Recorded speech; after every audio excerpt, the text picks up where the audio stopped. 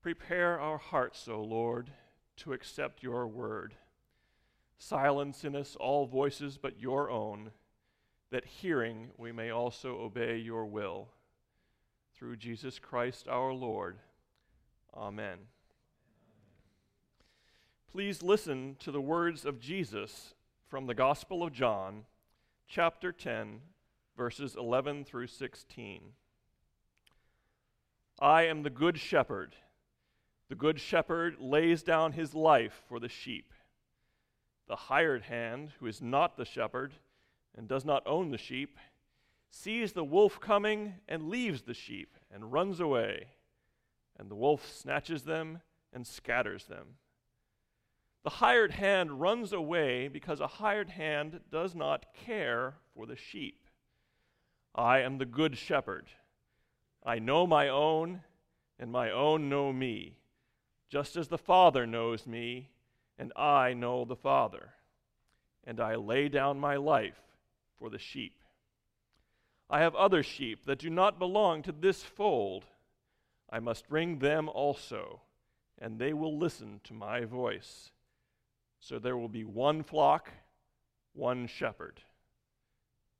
This is the word of the Lord.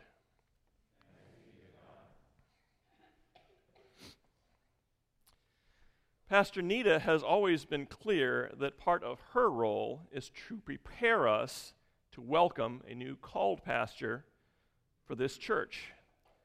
We now have a pastor nominating committee, which has been meeting every week and working to help find the person that God is calling for us.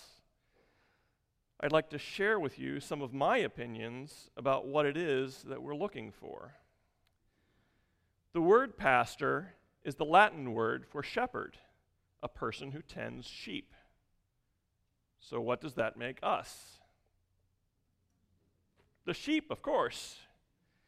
You have probably heard the word sheep used as a pejorative for people who are short-sighted and easily led astray. Is this a fair assessment? Isn't a person smarter than a sheep? Yes. However, in the words of Agent K, the character played by Tommy Lee Jones in the movie Men in Black, a person is smart. People are dumb, panicky, dangerous animals, and you know it. We do know it.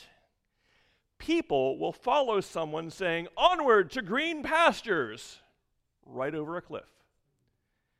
People will follow someone saying, "Over here are still waters," straight into a bog. Misguided following has been a persistent problem for humankind throughout our history. The solution is not, however, to forever avoid following. That's just not possible. If someone swears that they don't follow anything, they're very likely to be following their nose, or their gut, or their unmentionables. That's not particularly smart.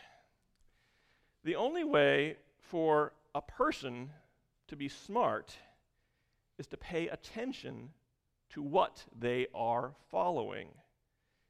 Scripture provides us advice on this subject. Are we being led in paths of righteousness?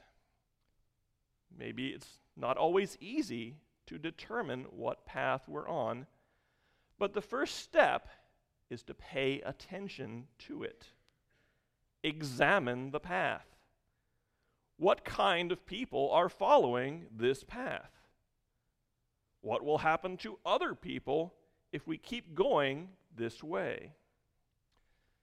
The paths of righteousness that are promised by the psalm are not necessarily easy ones. We walk through the valley of darkness, the valley of the shadow of death. We need not fear that shadow because the shepherd is with us. There may be adversaries all around us, but he has prepared a table for us in their presence. The goodness and mercy that we hope to obtain, They belong to us because the Lord is our shepherd. So, what is a pastor? A pastor is one of us, a follower, an attentive sheep who says to the others, "Hey guys, the shepherd is this way." That's obviously a simplification. A pastor's job is difficult, and there are many other talents and skills and spiritual gifts that we're seeking. For me, though, a primary qualification for a pastor is that they know and pay attention to whom they are following. Today is Sunday, the Lord's Day. And as we've noted before, it is also November 11th, Veterans Day. Today marks 100 years since the armistice that ended the First World War. My own paternal grandfather fought in that war. I wish to thank all our veterans, both in this congregation and elsewhere. A veteran knows what it means to follow, and a veteran knows the costs that following may entail. A veteran knows that ideal leaders seek to emulate the Good Shepherd. They act not to save themselves, but to save others. They are willing to lay down their lives for the sheep. I especially wish to lift up those veterans and others who have made the choice to follow paths of righteousness when difficult questions of legality and morality have been placed before them. I'm reminded of Pastor Nita's sermon on Nathan from a few weeks ago. Nathan was a faithful subject of King David. He served him faithfully by telling him the truth, even when the truth wasn't what David wanted to hear.